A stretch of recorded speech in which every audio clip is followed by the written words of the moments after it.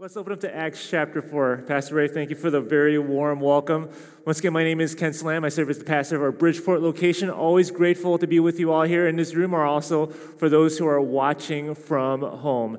Acts chapter 4. Today we're going to be primarily focusing on verses 21 to 31, but we will be going through all our verses just to get some context to what is happening here, okay? So let me go ahead and read our verses, and then we're going to just dive right in.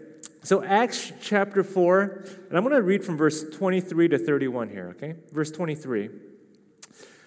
When they were released, Peter and John, apostles and disciples, they went to their friends and reported what the chief priests and the elders had said to them. And when they heard it, they lifted their voices together to God and said, "Sovereign Lord, who made the heaven and the earth, and the sea and everything in them, who through the mouth of your father David, your servant, said by the Holy Spirit, why did the Gentiles rage and the peoples plot in vain? The kings of the earth set themselves, and the rulers were gathered together against the Lord and against his anointed. For truly in this city there were gathered together against your holy servant Jesus, whom you anointed, both Herod and Pontius Pilate, along with the Gentiles and the peoples of Israel, to do whatever your hand and your plan had predestined to take place. And now, Lord, look upon their threats and grant to your servants to continue to speak your word with all boldness, while you stretch out your hand to heal, and signs and wonders are performed through the name of your holy servant, Jesus." And when they had prayed, the place in which they were gathered together was shaken, and they were all filled with the Holy Spirit and continued to speak the word of God with boldness. This is the word of the Lord. Thanks be to God. So we continue back in our sermon series in the book of Acts today, which records the first 30 years of the history of the early church. Now, some people like to call this the Acts of the Apostles, but I think it's better described as the Acts of the Holy Spirit, because it is an extraordinary God working through ordinary people to accomplish the mission of Jesus Christ. And the way the Spirit worked through the church back then is how he wants to work through us today. And as we've seen in the book of Acts already, the church is growing very fast. That in Acts chapter 1, there's 120 believers. By Acts chapter 2, there are 3,000 believers. And as we'll see in Acts chapter 4, 5,000 men were also added, not including women and children. Okay, so the church is growing very fast right now. And this all happens within the context of the Roman Empire, the biggest, most prominent, powerful, and prosperous nation in the world. They had multiple religions, multiple spiritualities, multiple gods and goddesses like Aphrodite, the goddess of lustful desires. Marriages were not being honored. Adultery and fornication were rampant. Women were not being honored. Babies were unwanted and tossed to the road. And when you pause to think about it, there's a lot of similarities between Rome and America. And it's within this cultural climate that's just like ours. The church grows and the world is changed. This is incredible hope we have in the book of Acts, is that if the Spirit could work through ordinary and faithful people in that day, he can do so today in Park Community Church. Amen? Amen. But in order for that to happen, the church needs to be courageous. Without boldness, the gospel won't grow. That if we want to see the gospel impact our culture, our neighborhood, and the people in our lives, we need the courage to talk about Jesus. If we stay quiet, the gospel won't spread. Also, if we don't have courage, our church won't grow, because it's within this biblical community we edify one another by preaching the gospel to one another to live faithfully before Jesus Christ. And this past year with the pandemic, there have been so many moments where it's been so easy just to lose heart. We need courage to endure. Now, sometimes when people think about courage, it means about suppressing that emotion and pushing that fear as far back as possible. But it's also been said that courage is not the absence of fear, but the presence of something greater than fear. And that's what we see happen in the early life of the church here in Acts 4, that the believers here are shaken because of the powerful threats that are coming against them. And by the end of this chapter, they are filled with courage. And the reason this happens is because of prayer. They were a praying church. And when you consider the early church, one of the most distinguishable characteristics of the church were that they were people who prayed. That in Acts chapter 1, after Jesus ascends and they are told to wait in Jerusalem for the promised Holy Spirit, what do they do in their waiting? They pray. And we read later on that 3,000 souls are added to the church. And we just saw in Acts chapter 2, verse 42, that all these new believers are now devoting themselves to the apostles' teaching and to prayer. And we read that the Lord added to them those who were being saved every single day. The church was bold. The church was unshakable. People were coming to saving faith. A gospel movement was growing because they were a praying church. Hudson Taylor, a missionary to China, said, "When we work, we work. When we pray, God works."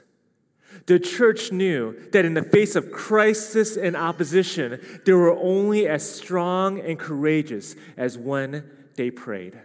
So what we're going to look at here today is that we're going to look at how the disciples prayed in our verses. And what you need to see here is that we actually have the longest recorded prayer in the book of Acts. Now you have to ask yourself, why does Luke do that? Well, it's to teach us how to pray and experience boldness when we're shaken. So here are the 3 insights to their prayers and why it gave them courage. So first is this: they prayed with their church. Second insight, they prayed biblically. And then finally, they prayed for mission over comfort. They prayed with their church, they prayed biblically, and they prayed for mission over comfort, okay? So first, they prayed with their church. Now, some context here from last week. Peter and John has just healed a crippled man at the Beautiful Gate, and it's created this huge commotion at the temple. The crowd gathers, and Peter takes this opportunity to preach about Jesus, that this miracle that you see happen with this crippled man, everything that's happened with him physically is what Jesus can do for you spiritually. And what happens is that 5,000 men come to saving faith. And that gets us to Acts chapter 4. Peter and John are arrested, and they stand before the religious leaders of the day, most notably the Sadducees, and they were angry. Now, why were they angry? Were they anti-healing? Did they prefer sickness? No, it's because they started talking about Jesus. And just a quick reminder, as Christ followers, rarely will we ever feel the heat for doing acts of kindness to others. It's only when we start talking about Jesus do we begin to feel the opposition of the devil. So let's read verses 1 here to 12, get some context. And as they were speaking to the people, Peter and John, the priest and the captain of the temple and the Sadducees came upon them greatly annoyed, because they were teaching the people and proclaiming in Jesus the resurrection from the dead. And they arrested them and put them in custody until the next day, for it was already evening. But many of those who heard the word believed, and a number of men came to about 5,000. On the next day, the rulers and elders and scribes gathered together in Jerusalem with Ananias, the high priest, and Caiaphas, and John, and Alexander, and all who were of the high priestly family. And when they had set them in the midst, they inquired, "By what power or by what name do you do this?" Verse 8, then Peter, filled with the Holy Spirit. Notice this again. Right before he's about to say something courageous, what happens? He is filled with the Spirit. Rulers of the people and elders, if we are being examined today concerning a good deed done to a crippled man, by what means this man has been healed, let it be known to all of you and all the people of Israel that by the name of Jesus Christ of Nazareth, whom you crucified, whom God raised from the dead, by him this man is standing before you well.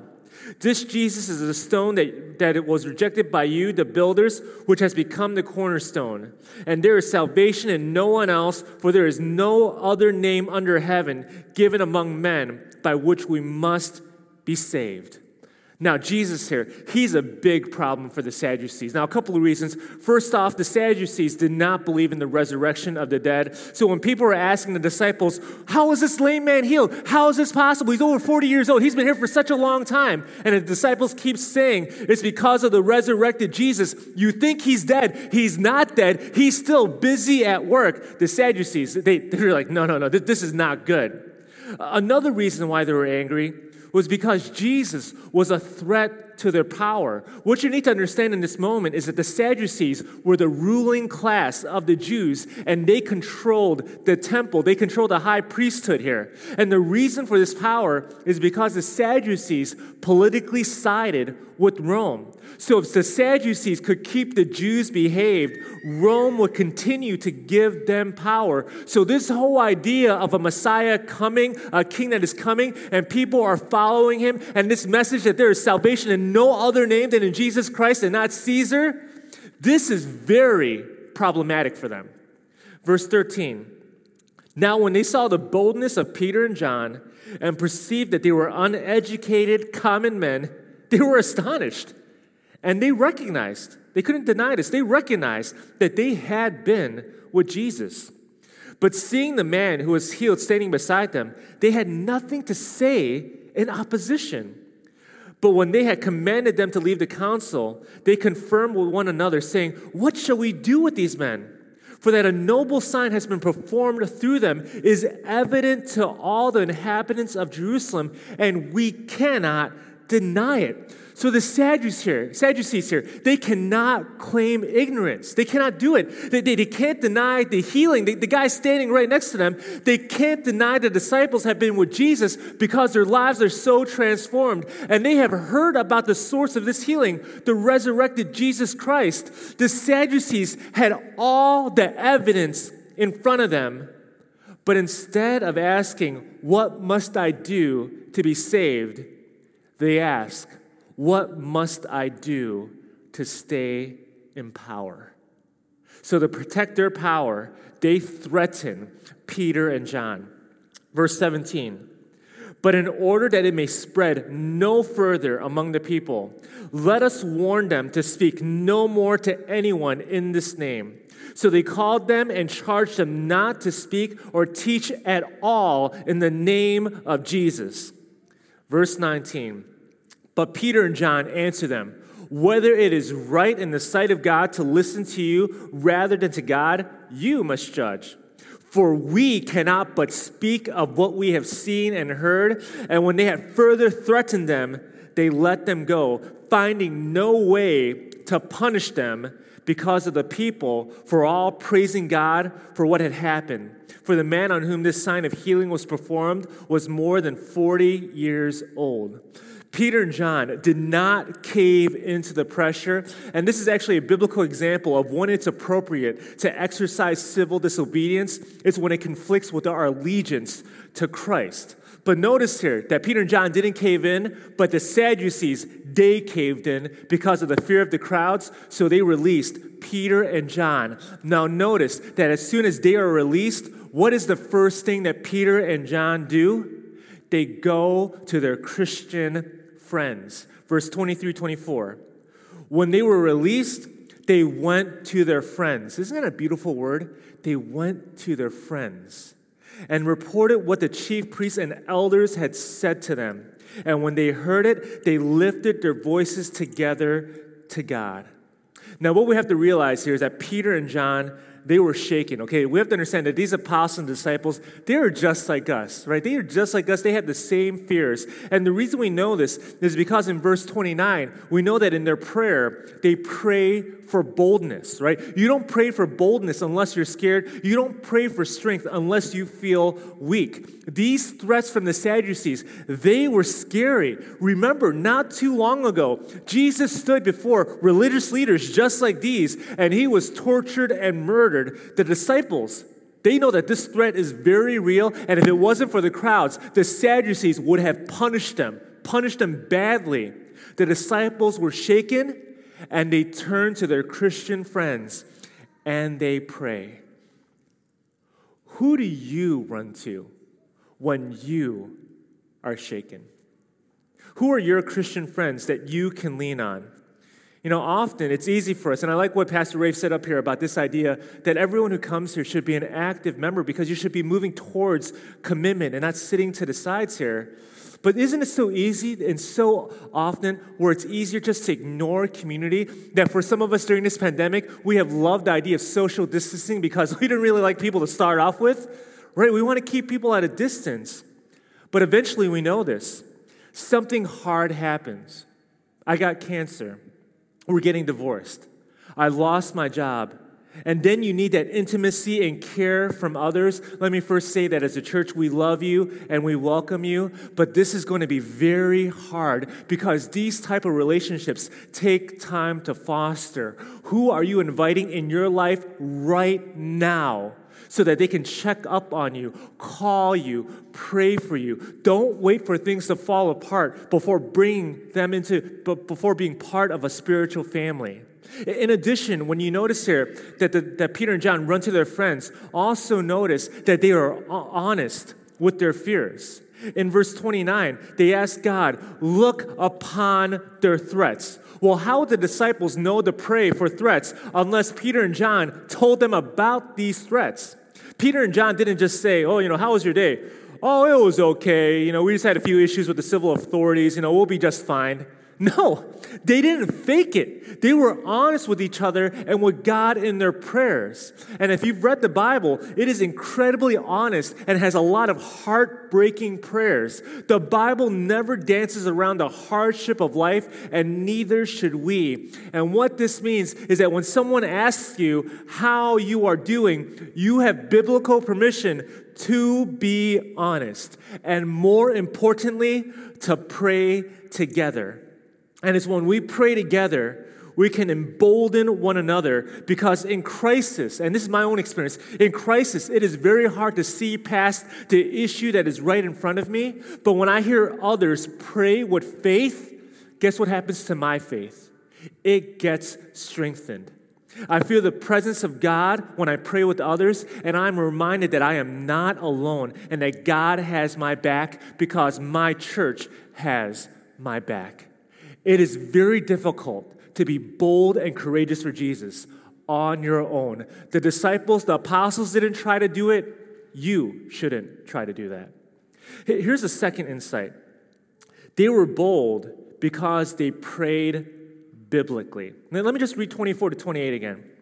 And when they heard it, they lifted their voices together to God and said, Sovereign Lord, who made the heaven and the earth and the sea and everything in them, who through the mouth of your father David, your servant, said by the Holy Spirit, why did the Gentiles rage and the peoples plot in vain? The kings of the earth set themselves and the rulers were gathered together against the Lord and against his anointed. For truly in this city they were gathered together against your holy servant Jesus, whom you anointed. But Herod and Pontius Pilate, along with the Gentiles and the peoples of Israel, to do whatever your hand and your plan had predestined to take place.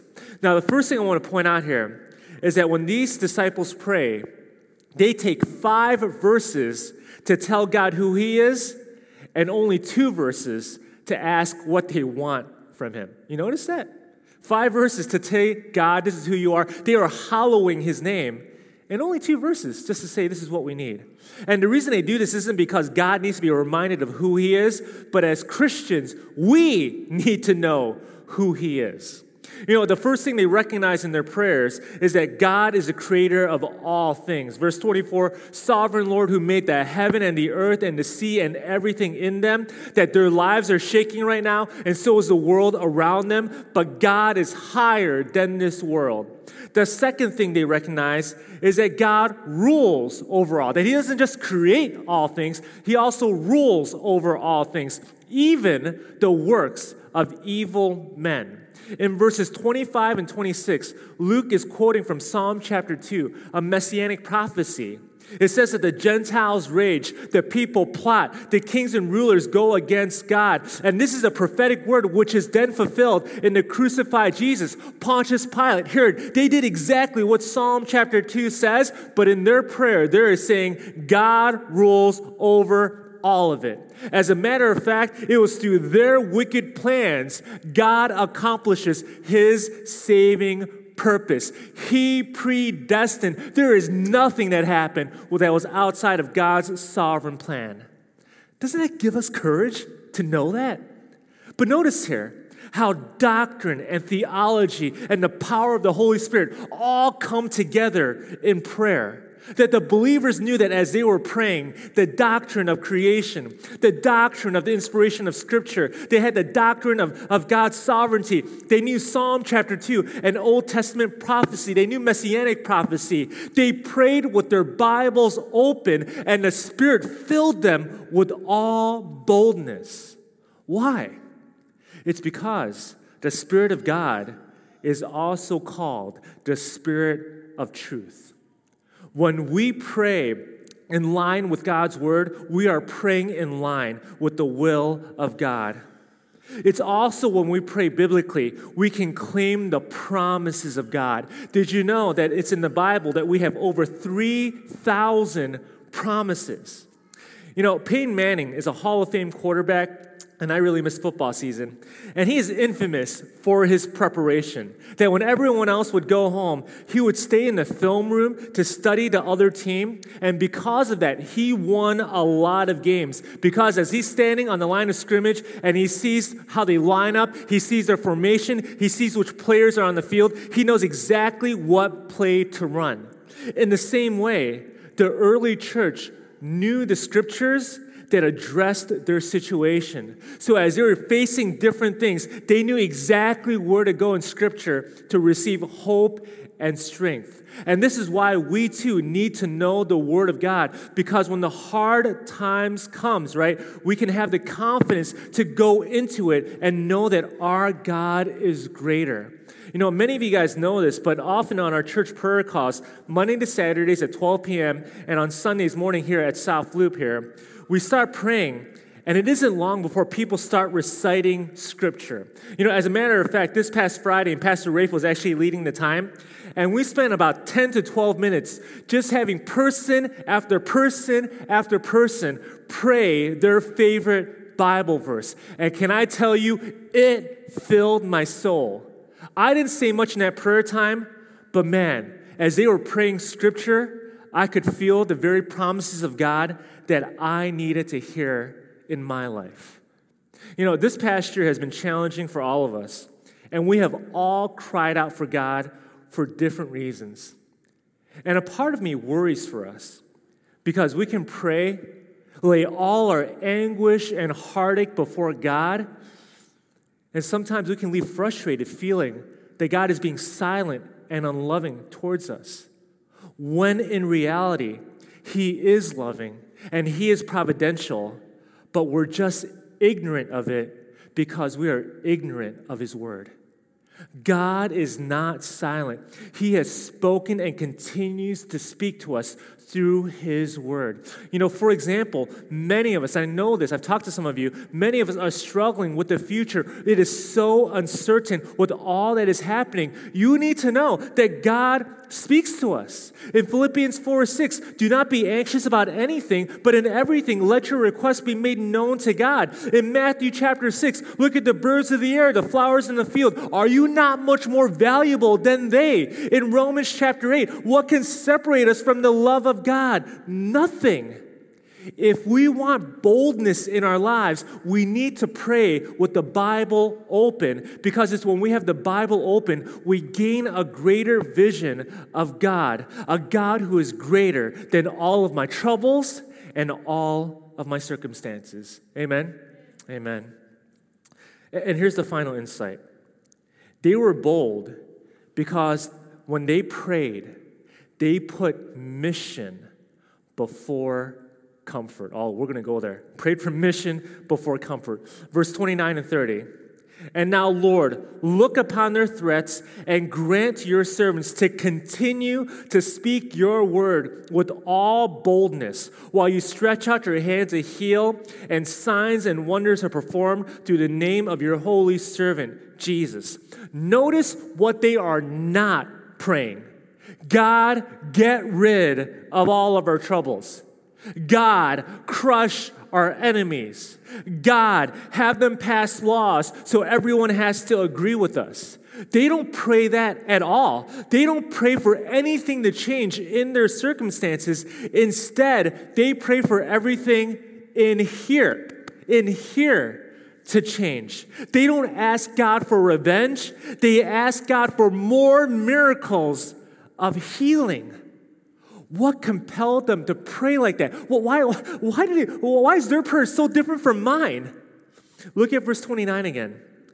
They pray, right? They say this, now, Lord, look upon their threats. God, consider what they have said to us. They are telling us not to speak of your son's name anymore. They're telling us that if we do this, if we continue to proclaim, that we're going to lose our lives. Father, help us to be bold, because there is nothing more important than your son's name and honor. That is why they prayed the way they did. Verse 29 and 30. And grant your servants to continue to speak your word with all boldness while you stretch out your hand to heal, and signs and wonders are performed through the name of your holy servant, Jesus. Notice that the disciples pray for boldness. They pray for God to stretch out his hands and heal people. They pray for signs and wonders to happen. Why? It's so that people would know the name of Jesus Christ. One of the major problems of our prayer life today is that we focus way too much on ourselves, our needs, our concerns, our wants, more than God. You know, look at the prayers that you've given this week. How much time did you spend on your concerns? And how much time did you spend praying for God's will to be done? Now, I do want to be careful here. This is not to say that we can't pray for protection and deliverance. As a matter of fact, later on, we're going to read about how Peter's in jail and the church comes around them to pray for their release, okay? So it's okay to pray for better circumstances. But the question for you is this: what is more important for you? Is it for your pain to be eased, or to see people come to know the gospel? You see, in their prayer, they discerned their greatest need. And the greatest need in this moment was not a change in their circumstances. It was to have our hearts grounded in God. That my heart is so connected and in love with God that no matter what happens, my faith endures and is strengthened. In verse 31, after they pray, it says that the place in which they were gathered together was shaken, and they were filled with the Holy Spirit and continued to speak the word of God with boldness. Notice that as soon as they say, in Jesus' name, amen, the room shakes afterwards. Why? That was God's way of letting them know that he was present through the Holy Spirit. Now, here's the thing. God has always been present. But the shaking reminds them that he is the greater power. And this is what I find so fascinating, that this shaking happens and the disciples are not first led to fear, but they are led to courage and boldness. Why? It's because 2,000 years ago, Jesus was bold for us. That he took on our judgment and guilt and sin and condemnation, and it's on the cross Jesus was shaken so that we can be bold before any opposition and hardship and circumstance. It's because our greatest fears have been dealt with on the cross and resurrection. Thus, for any of us who have put our faith and hope in Jesus Christ, we can now experience the greatest courage because we know that God is for us. In Christ, we can have all the boldness that we need to outlast the worst of all circumstances because my purpose is not taken away. My hope is always secure because it is rooted in the eternal Christ.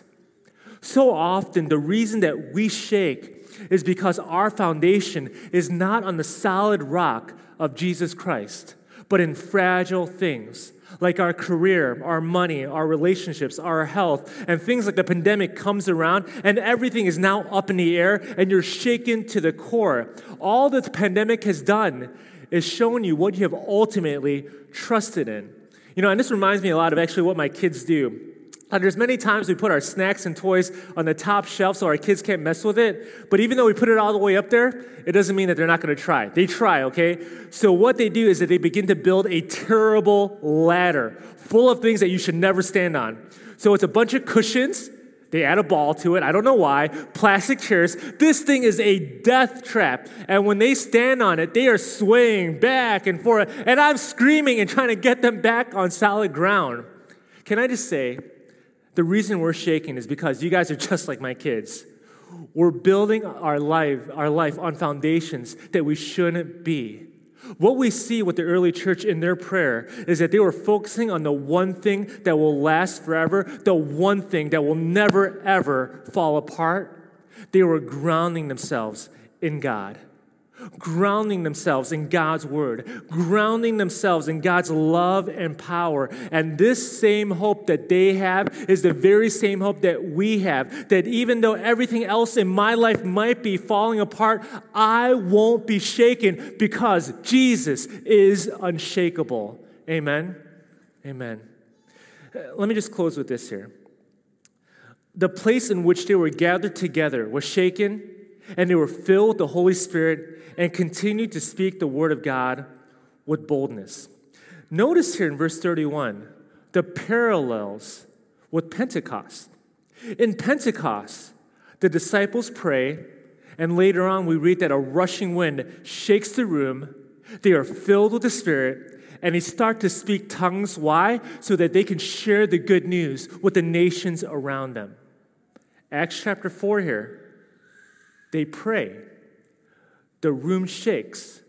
They're filled with the Spirit, and they speak the word of God with boldness.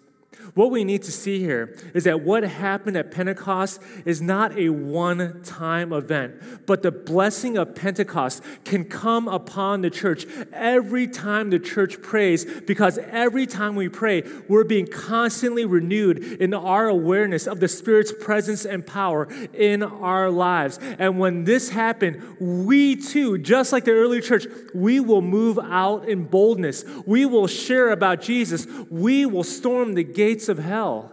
Friends, let me ask you, what church do you want to be a part of? Do you want to be part of a church that is more concerned about your comfort and your power like the Sadducees? Or do you want to be part of a church that is praying for boldness because people need to know the name of Jesus Christ? Samuel Chadwick, a 20th century Methodist minister, said this: the one concern of the devil is to keep saints from prayer. He fears nothing from prayerless studies, prayerless work, prayerless religion. He laughs at our toil, mocks at our wisdom, but trembles when we pray. When you pray, does the devil tremble and shake? There is no gospel movement without boldness, and there is no boldness without Spirit-dependent prayer. So with that, let's bow our heads and let's pray.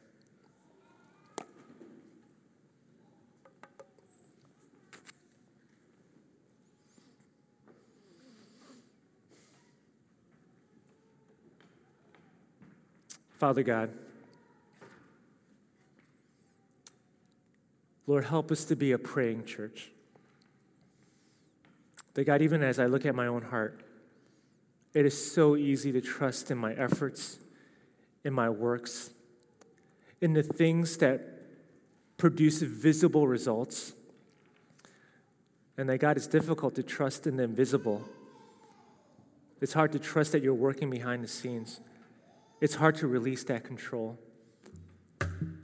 But Father, would you help us to let go? Because Father, if we continue to hold on to our lives with our own hands, it will only go as far as we can take it. But Father, when we're in your hands, God, that's when we become a gospel movement.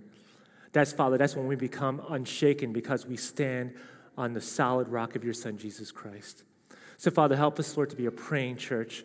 God, help us to be a bold church. Help us to be a Holy Spirit church, God, not for our sake, but it's because the name of Jesus Christ, the name that is above every name, the Savior who was shaken to the core, so that now we can come to the throne with all boldness. Because when we come before you, we now receive mercy and grace for our time of need. God, may that encourage us and embolden our hearts. It's in Christ's name we pray. Amen.